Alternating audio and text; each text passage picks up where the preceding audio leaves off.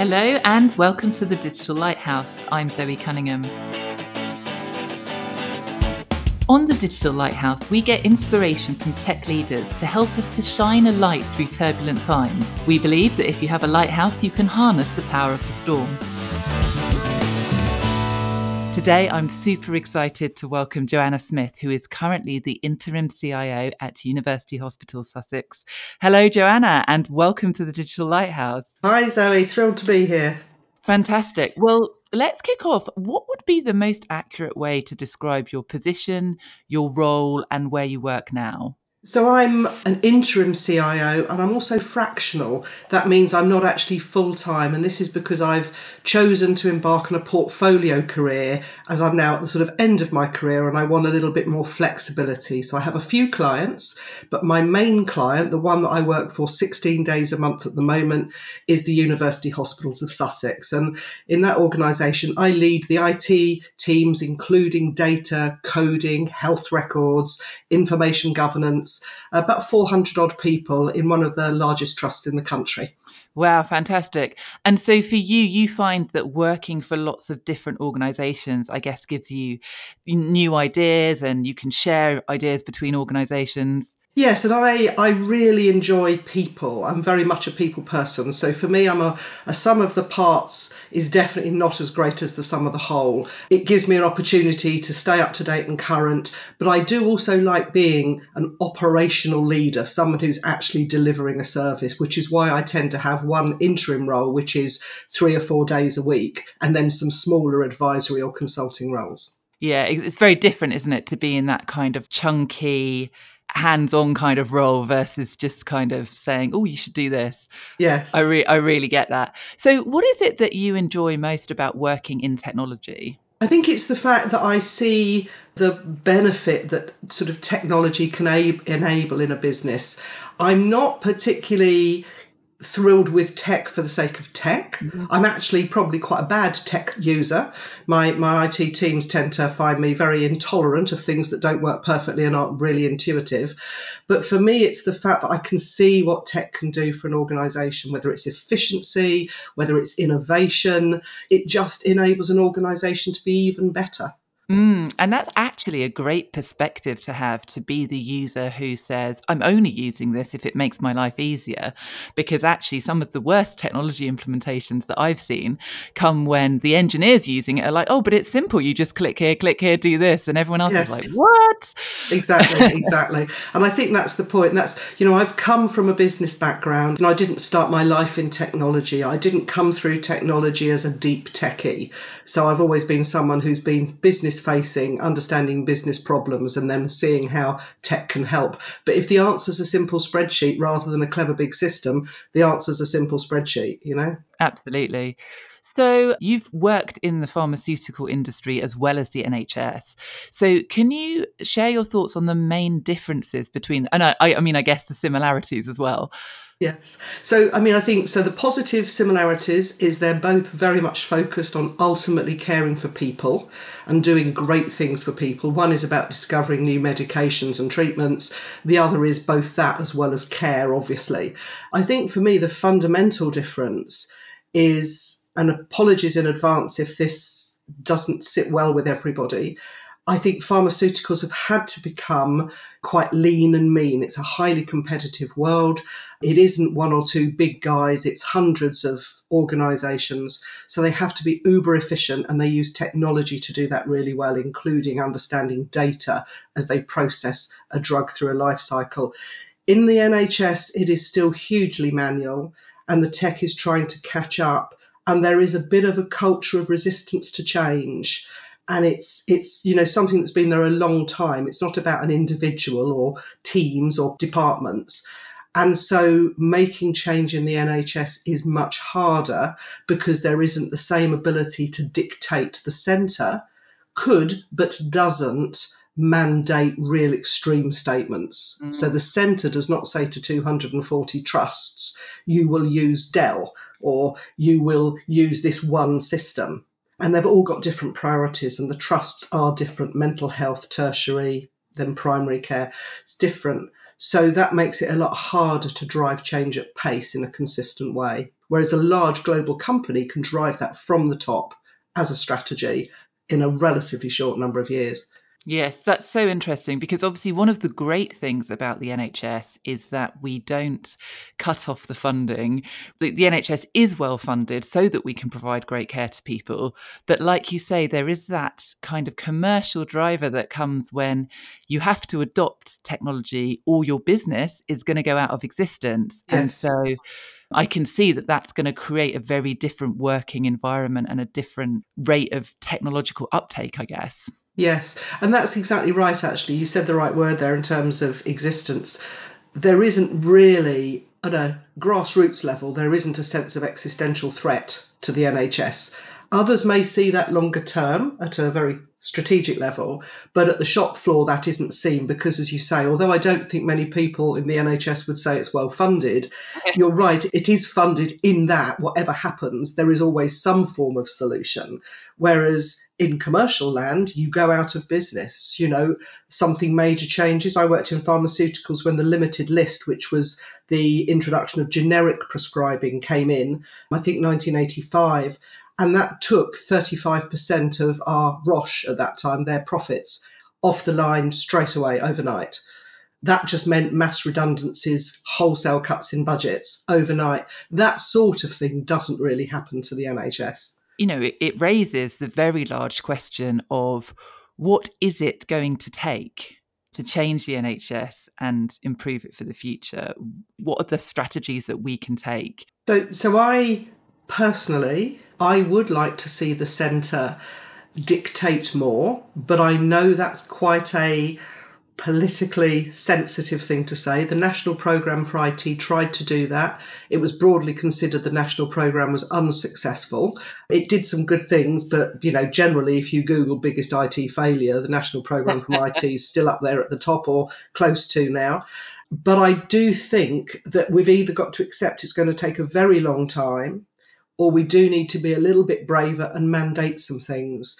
And one of the things I asked when I first arrived in 2013 was, why are we still allowing NHS trusts to build data centres? Why are we not just having a national data centre strategy, outsource it to one or two partners, have two or three geographically dispersed sensibly data centres, and then over time move everyone into those?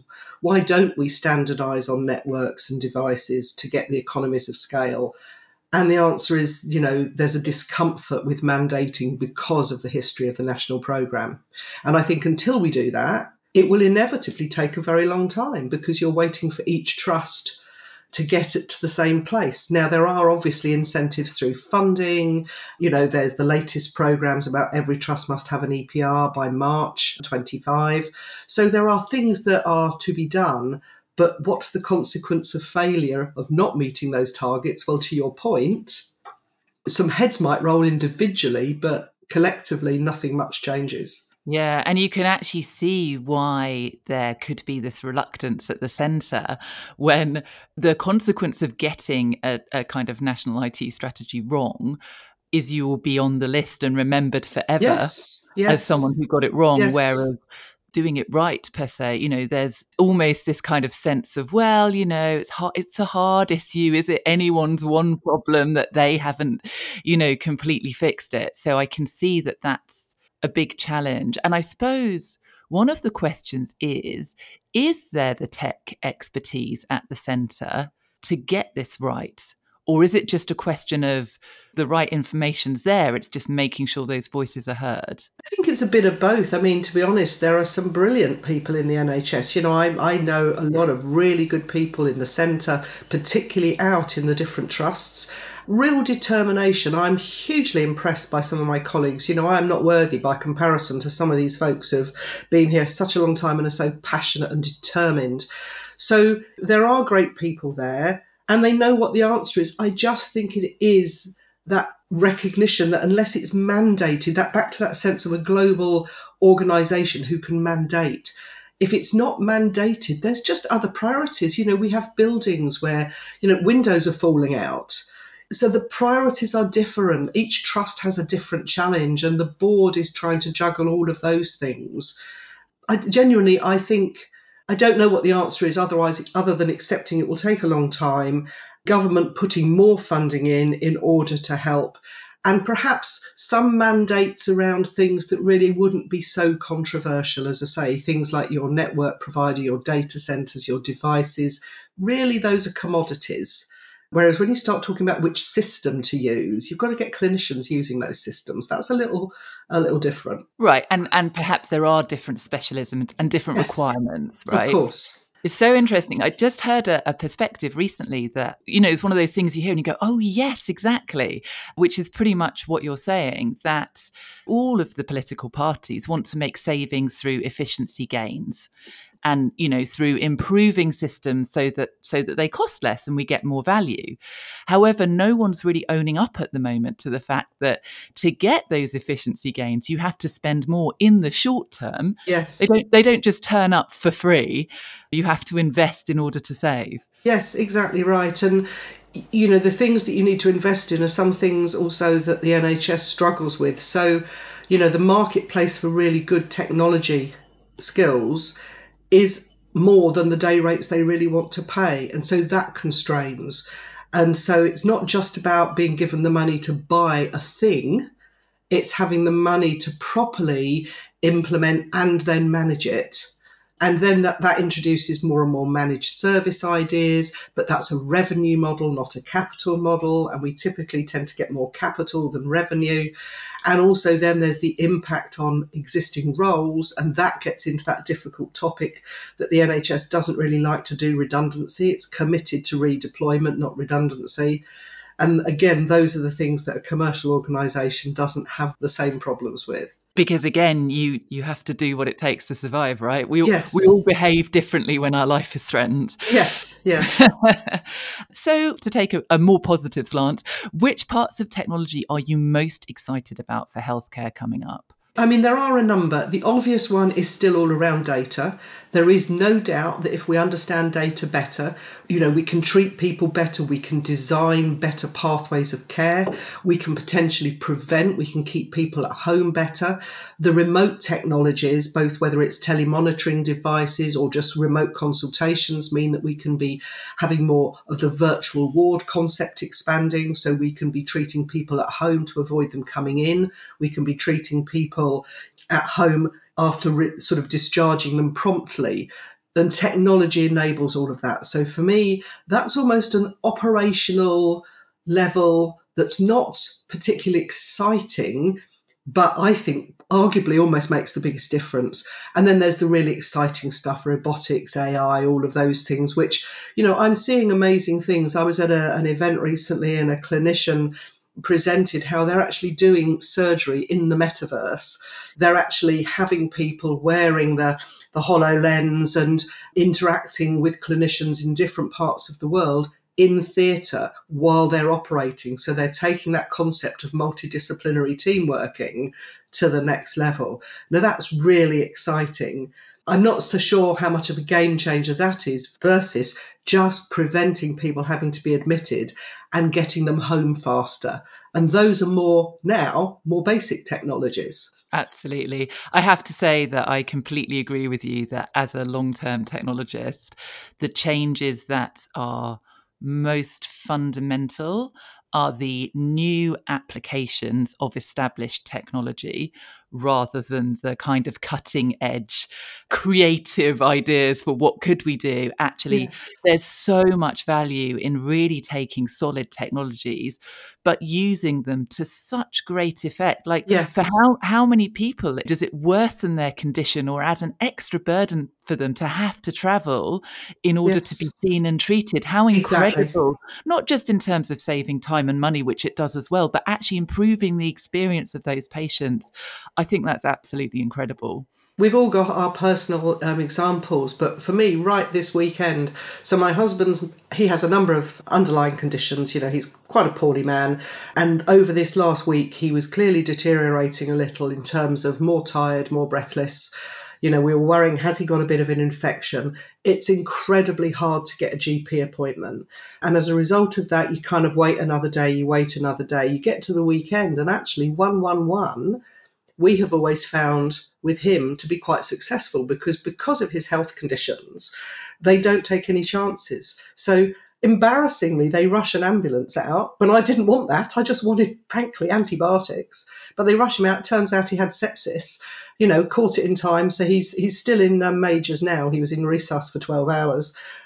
But that could probably have all been avoided if we'd had easy, prompt access to a clinician who could have looked at him, taken a few simple diagnostics and said, need you on some strong antibiotics now. And I'm Yeah. not blaming anyone. It's just the circumstances we find ourselves in. The GPs are hugely overloaded. It's very, very difficult. But when we had COVID, everything was done remotely. And actually, bizarrely, you could speak to your doctor far easier during COVID because they only did remote. Now they've opened up practices again. It seems to have got very, very difficult to get appointments with your doctor. Yeah, it seems to be this funny situation now that lots of people are complaining they get remote appointments, but they can't get a remote appointment today. There's somehow Yes. now a massive queue. Yes. But I just want to be clear, he's always had fantastic care. I'm very sympathetic, but I think that's an example where the technology, he could have been prevented from having to be at a critical point that then took emergency resources and time. That could have been prevented. And it wasn't for us not wanting to, but we didn't know it was urgent enough to press it. Right, because you're not trained medical professionals, right? Yes. Let's chat a bit more about the pandemic, because I think it's such an interesting, almost inflection point, really, both in terms of medicine and the incredible coming together and the development of these vaccines that have changed the landscape in Yes. terms of, you look at the beginning of the pandemic and the end of the pandemic. And alongside that, we were at the right point, I guess, in terms of technology that already existed to be able to harness that and enable, remote healthcare, remote working in a way that hadn't been seen before. Yes. So what was kind of your experience of that, being in the middle of it? It was fantastic because, as you say, a lot of the trusts, not all, of course, a lot of the trusts had already got some level of remote connectivity. Being technical, they'd got VPNs, people had got laptops, and they were doing, in many cases, remote consultations were already happening, but in a very limited way, very much driven by a particular clinician who wanted, as you say, cystic fibrosis. Why bring them in? Why not talk to them at home? For many trusts, actually being given permission to suddenly do that at speed, some of the vendors providing equipment for free to support that. Some of these unsung heroes who don't get a mention, it swept away all the barriers and it was fantastic.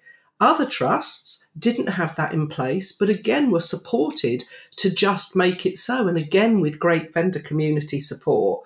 So that was wonderful to watch. At least that's still there. That can't be taken away. So it's still all there. But, then to see us going back to the difficulties of approvals and, all those things that are really important. But it was a wonderful time, to be honest. It was a wonderful time, not from the Right. inpatient Yes, of course. Yeah. side, but from the ability to react quickly, as you say, with proven technology, with the barriers removed, because back to existential. Mm-hmm. Actually, that wasn't it? Exactly. Yeah. And we showed what we could do. And if we could just take some of that and put it in the mix as normal, wouldn't that be great? Well, on that note, thank you so much, Joanna. I have enjoyed our chat so much, and I really hope this helps us to shine a light for others.